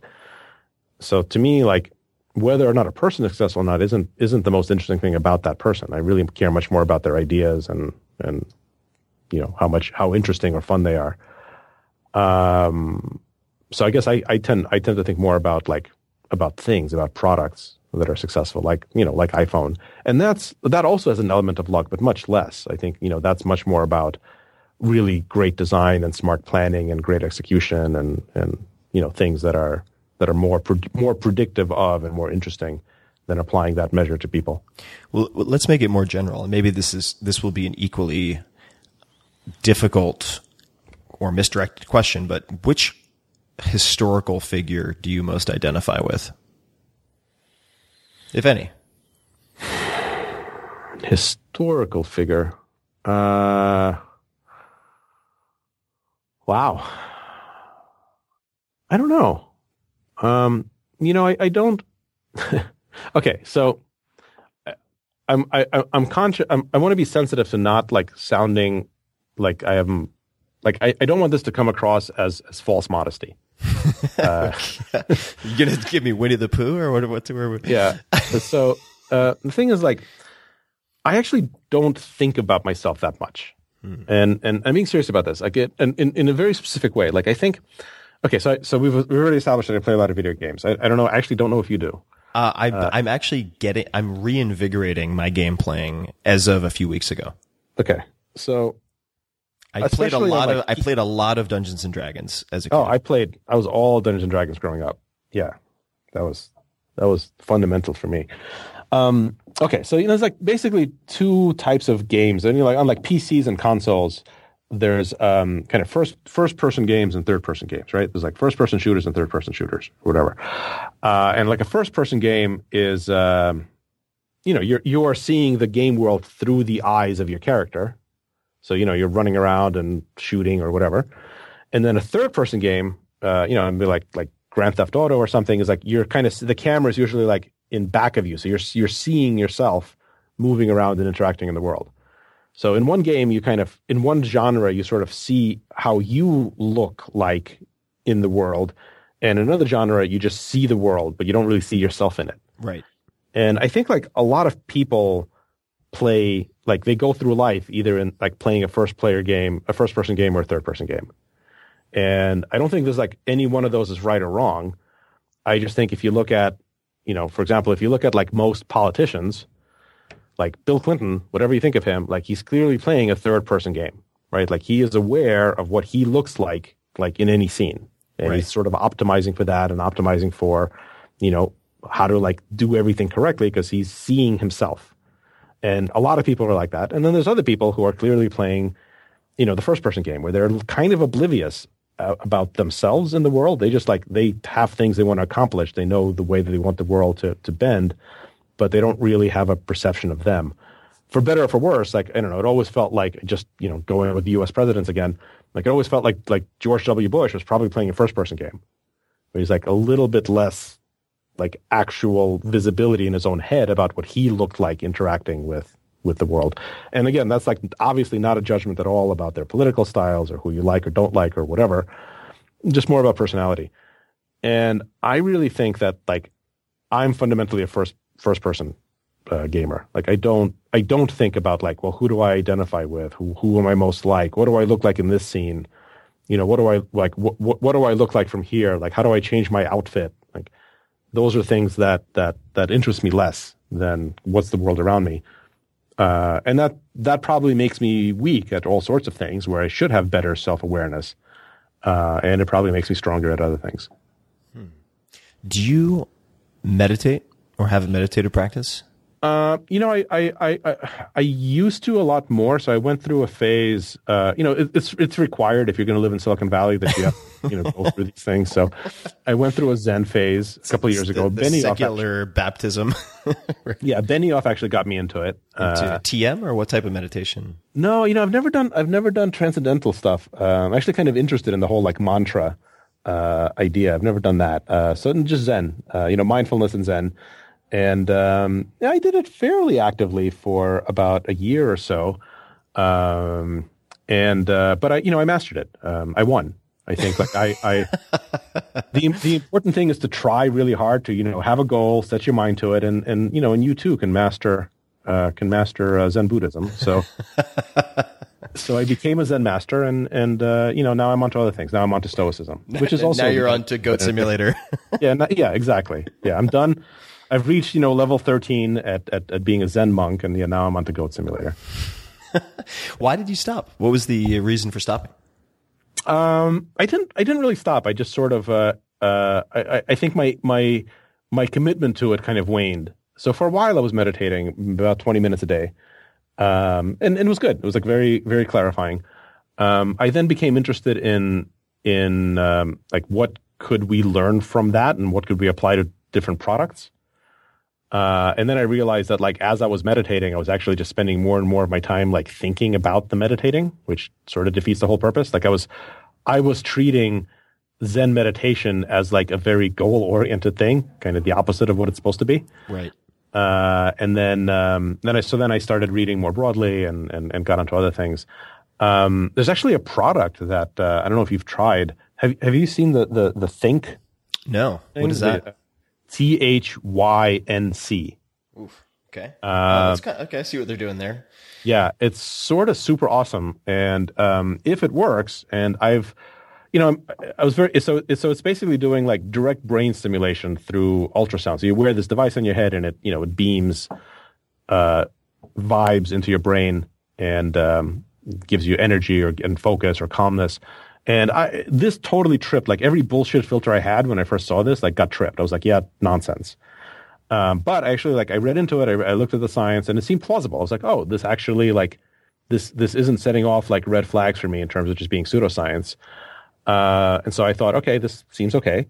And then I actually got to try it a couple of weeks ago, and my personal experience of it was great. Like I know it's just one person's experience. It's impossible to really say like what's suggestion, what's placebo, what's real. But I had a really good experience with it. So I just ordered it. I should be getting mine the next couple of days. And I'm actually really interested in this. And this idea that like you can actually have significant impact in how you think through meditation.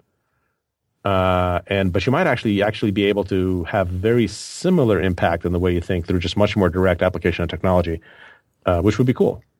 So like if I was a robot, how would robots meditate? It'd be something like this. Yeah, I'm looking at it now, and the placement, it looks like there's one or sensor or stimulator right where I would think it to be, which is kind of over the right eyebrow, so the dorsolateral prefrontal cortex. Is there another at the back, or is that the only placement point? Yeah. So you have so what you're seeing in those pictures is the hair is covering up the antenna. So what you do is you attach this flexible antenna, which you can kind of see. Like there's like super hot models on the website. You can like always helps, right? Yeah, you can see so they look very elven. They look like Legolas's cousin. Very elven. They're very elven. Yeah. So there's a contact point. There's two different antennas depending on if you're running the calming one or the energy one. And they go into two different places in the back of your head, and they kind of they triangulate that way. Yeah. And like I said, I'm actually super interested in this. I've talked to the CEO of the company. I talked to their chief scientist.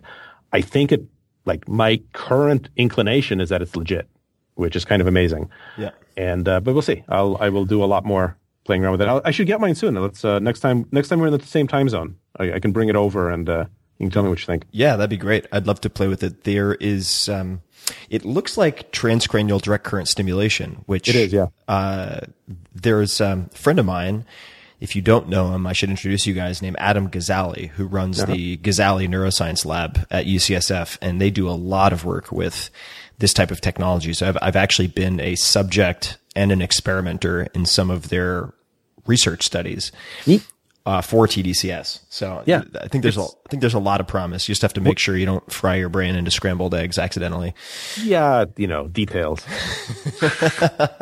Well, I think that TDCS could be this type of brain stimulation could be very interesting also, not just for the direct impact on, say, performance or subjective state of mind or emotion, but also for showing people what might be possible through meditative practice, in the same way that there's a neuroscience PhD and a friend of mine named Sam Harris, who's also on this podcast, who no longer uses psychedelics, but his early formative psychedelic experiences showed him what could be possible with dedicated meditative practice. And that's the tool that he now uses. So the interplay of all of these different tools for expanding or honing consciousness is very interesting to me. Do you use Think mostly for calming or stimulating or both? So I've only actually used it once. I don't own one yet. I've put in my order. It should be showing up soon. So I've had one direct experience with it, which was in London a few weeks ago, and I did the calming vibe, and it was great. Basically, I mean, like the woman that was putting it on me says, you should, as you're using it, she said you should look for signs to see whether or not it's working. And it's like, okay, like what? She goes like, well, for example, can you think of some things that, like right now, if you think of them, they just kind of cause you to get like anxious or stressed out or angry. And I'm like, yep, done. Like, I don't need to. As a CEO, pretty easy. Yeah. She's like, okay, good. So like in 5 minutes, like think of those things again and see how you make me feel. See how they make you feel. And I was like, okay. So I put this thing on. I'm controlling it with my iPhone, and I'm feeling relatively calm. And then like 5 minutes go by, and I start thinking about these things that just cause me this like fundamental stress and anxiety 5 minutes earlier. And I was like, yeah, I'm cool with that. That's okay. Like, yeah, I can live with that. That seems normal. I think like that's not a problem. And yeah, I'm comfortable with that. And it was just like, it was really impressive to me. And I know that could be like 100% suggestion or placebo. But like what I've read about it, combined with talking to the people that I know, combined with direct experience, like it's definitely making me relatively sanguine about the possibilities. Ooh, good word. Sanguine. I always get out GRE'd by my guests on this podcast. It's an issue. I really need to get some flashcards. So speaking of purchases, in the last, say, 6 to 12 months, could be whatever comes to mind, what $100 or less purchase has most positively impacted your life? $100 or less. It's a start. It's a starting point. If any purchase comes to mind that isn't completely out of reach of most people, then that's fine.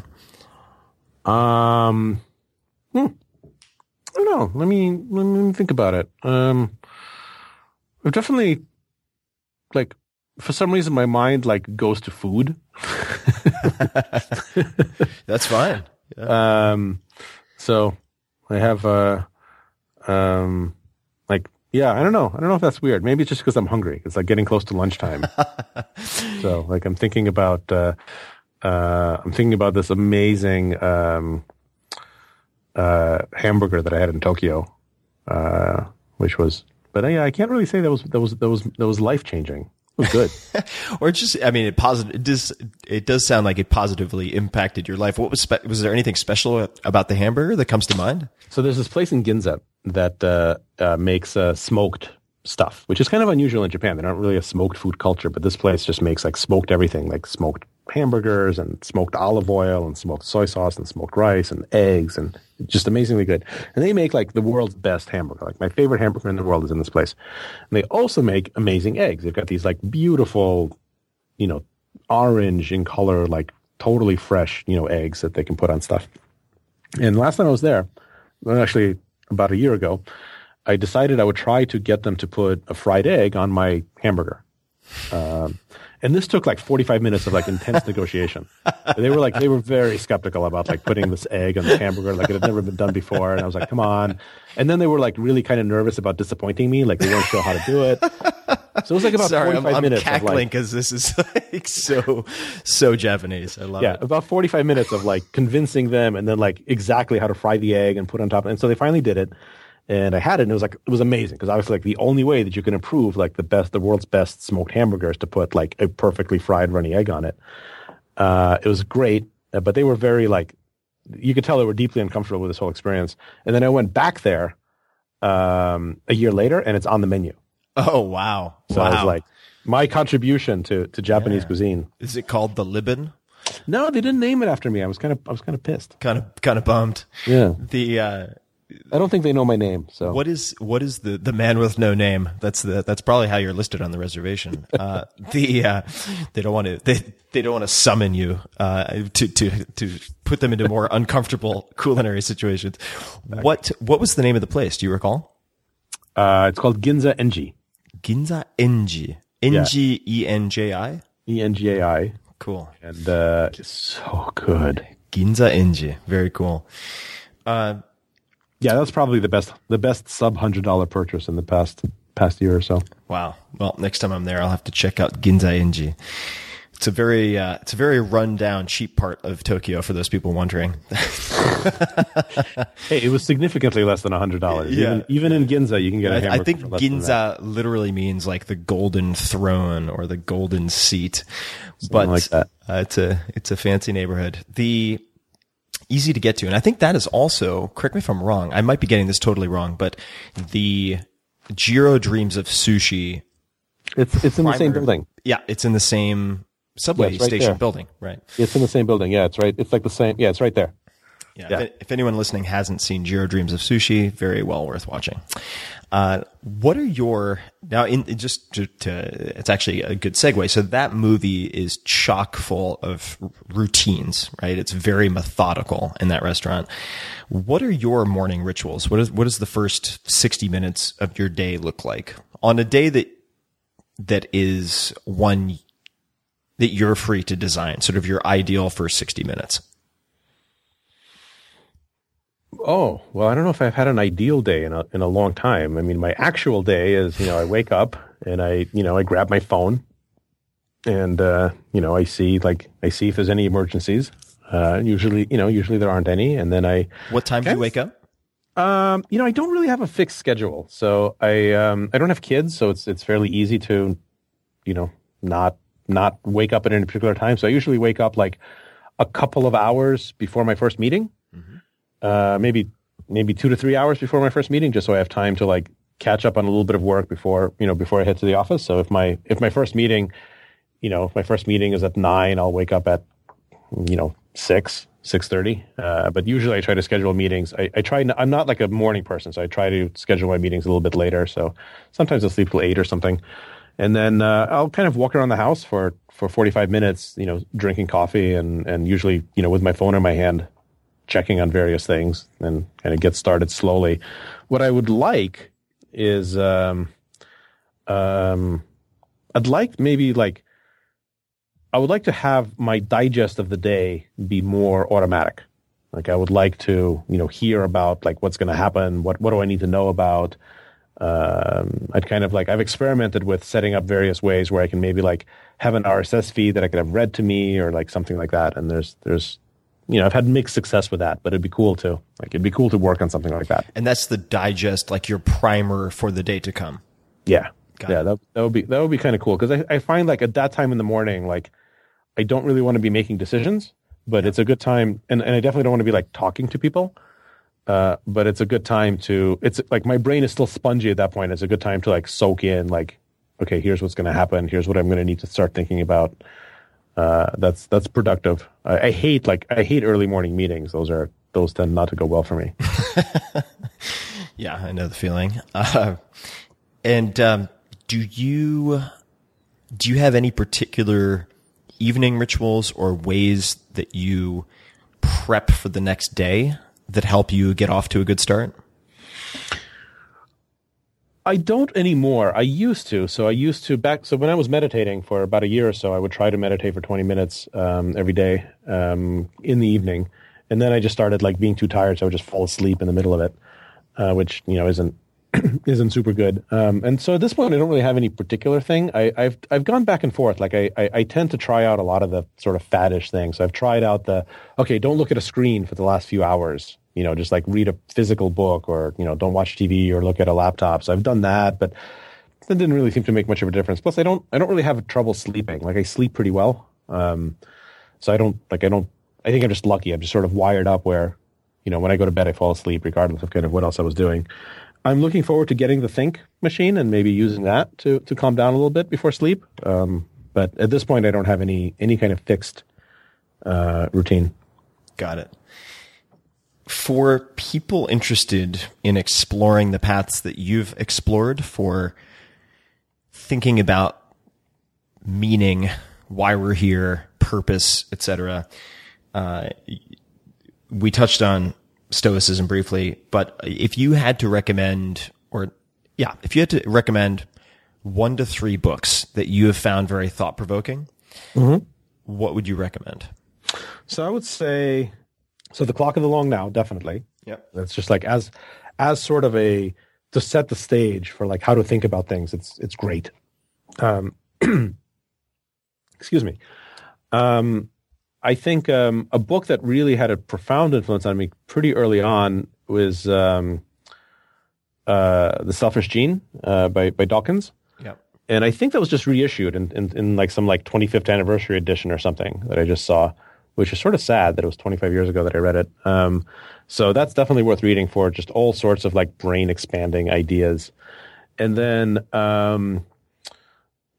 in terms of philosophy, there's a good introduction to Stoicism that I read about a year ago when I first started looking into this. I forget the author, but the title is A Good Life. Yeah, that is a good synopsis. And yeah, it was pretty good. Like the writing itself, I think it wasn't particularly, shining, but it captured the ideas and presented them in a fairly modern way, pretty elegantly. So that was a good jumping off point to a bunch of other stuff. So I would like, if I had to give 3, I would say those 3. But really, I think the important thing for me is to really try to have a coherent philosophy of life. And I think a lot of people don't. They sort of think it's like pretentious to pretend that you can have a coherent philosophy. Why is that important to you? What does it allow you to do or help you do? Just kind of frames everything and gives a reason for things. Like I think this is well understood, right? Motivation. So if you're trying to just philosophy aside, right? You're just trying to communicate with people. You're a CEO and you're trying to get people to do what you want.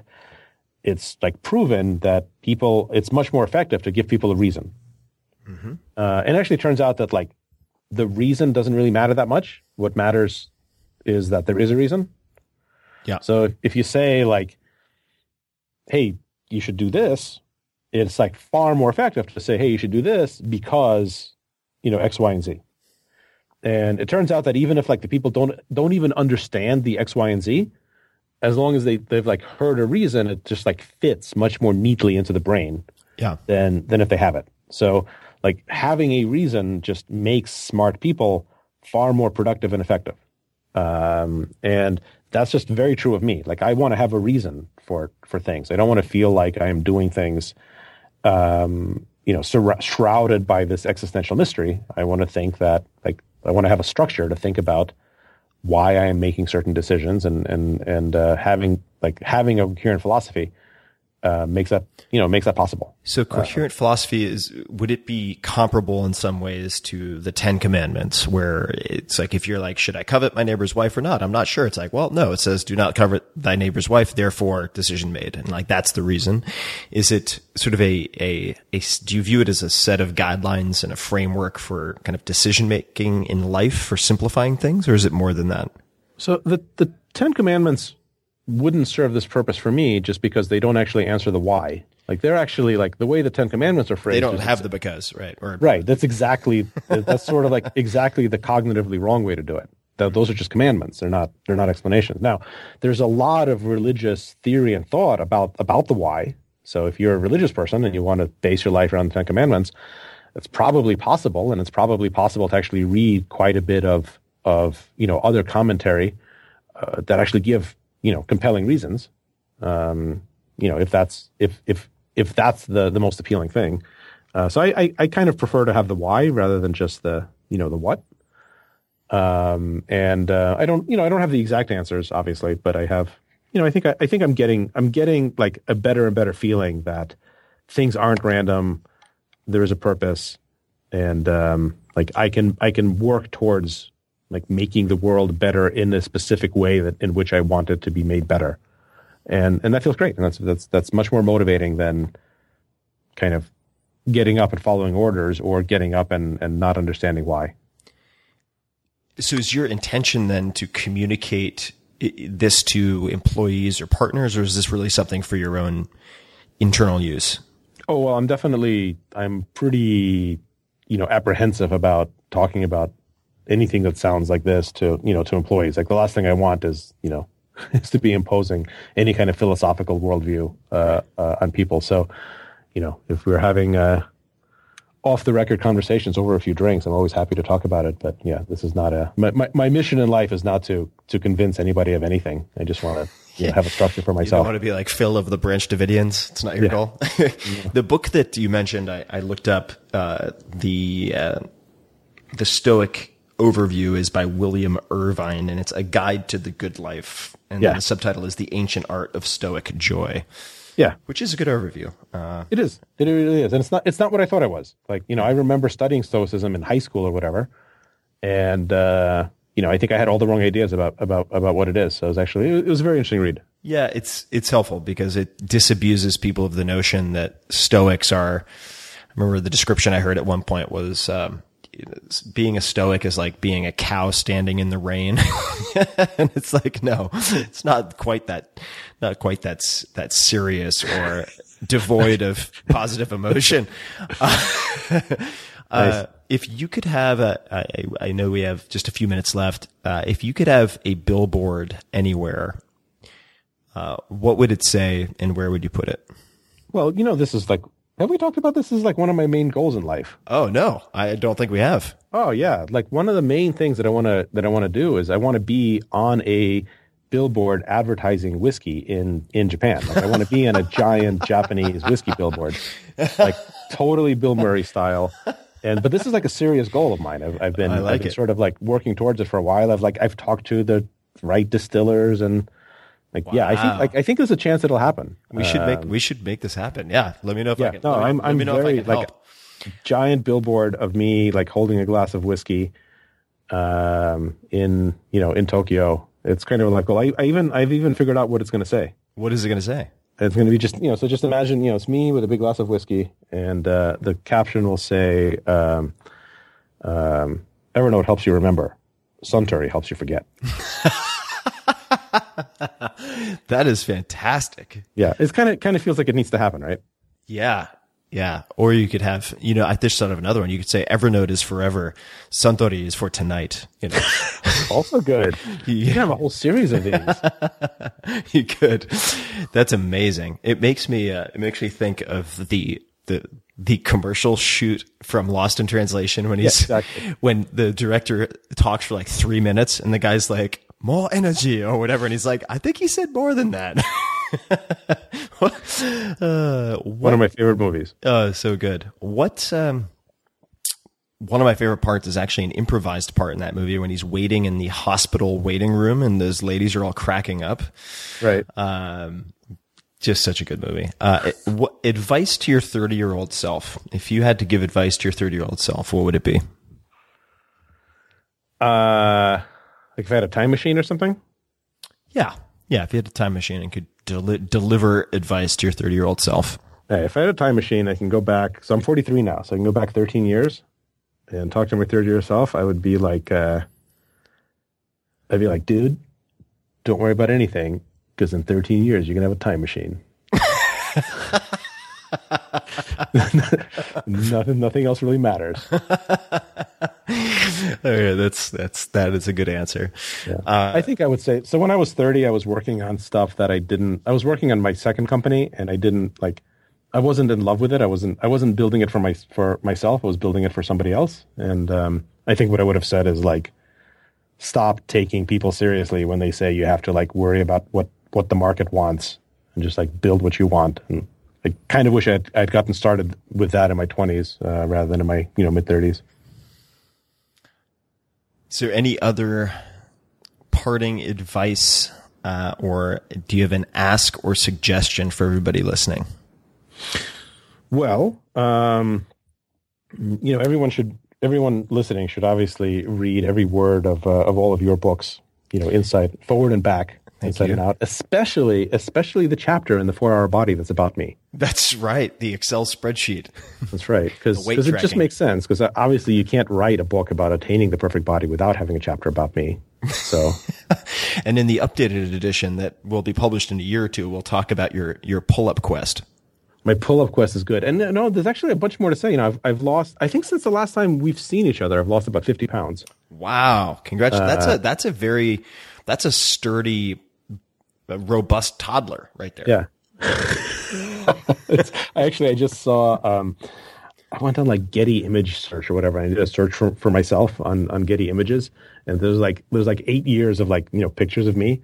And it's like I'm aging in reverse. That's great. It's actually it's kind of cool. Like 8 years ago, I'm 250 pounds and I'm wearing a suit and tie and I have a beard. And then just slowly over 8 years, first the suit disappears, then the collar, then the tie, the beard, 50 pounds. It's I'm definitely in this localized minima. It kind of looks like I'm aging in reverse, which is kind of cool. So I'm just going to assume that that's going to continue forever. I don't see why it wouldn't. But we'll see how it goes. It's like Benjamin Button, but in real life. Exactly. The Curious Case of Phil Libin. That could be your memoir. Where can people find you online? Where can people connect with you on the social media? Yeah. And where can they, of course, find out more about Evernote and give it a spin? Well, so Evernote is just at evernote.com or your favorite app store. And I am on Twitter. I'm plibin, and also happy to chat with anyone via email or anything else. I'm Phil at Evernote. My policy is I've been super lucky in just being able to get great advice from people when I asked. So if anyone actually wants to talk to me, my policy is I have to eat lunch anyway. So anytime anyone wants to come over for lunch, I'm happy to do that. So if anyone's in the area, send me a note and come on by for lunch if you actually want to talk. Your lunches may just become very exciting from this point forward.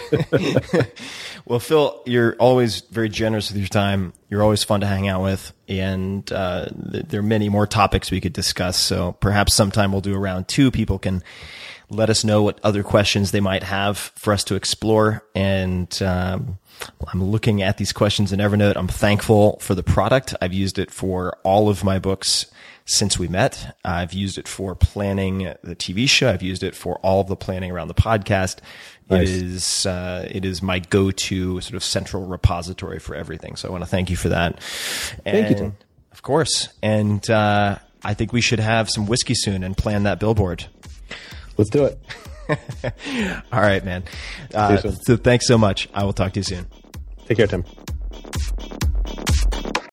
You know how to book flights and hotels. All you're missing is a tool to plan the travel experiences you'll have once you arrive. That's why you need Viator. Book guided tours, activities, excursions, and more in one place to make your trip truly unforgettable. Viator has over 300,000 travel experiences to choose from. Everything from simple tours to extreme adventures and all the niche, interesting stuff in between. So you can plan something that everyone you're traveling with will enjoy. Real traveler reviews give the inside scoop from people who've already been on the experiences you're considering. So you can plan with confidence. Free cancellation helps you plan for the unexpected. And 24/7 customer support means you can travel worry-free. Download the Viator app now and use code Viator10 for 10% off your first booking in the app. Find travel experiences for you. Do more with Viator.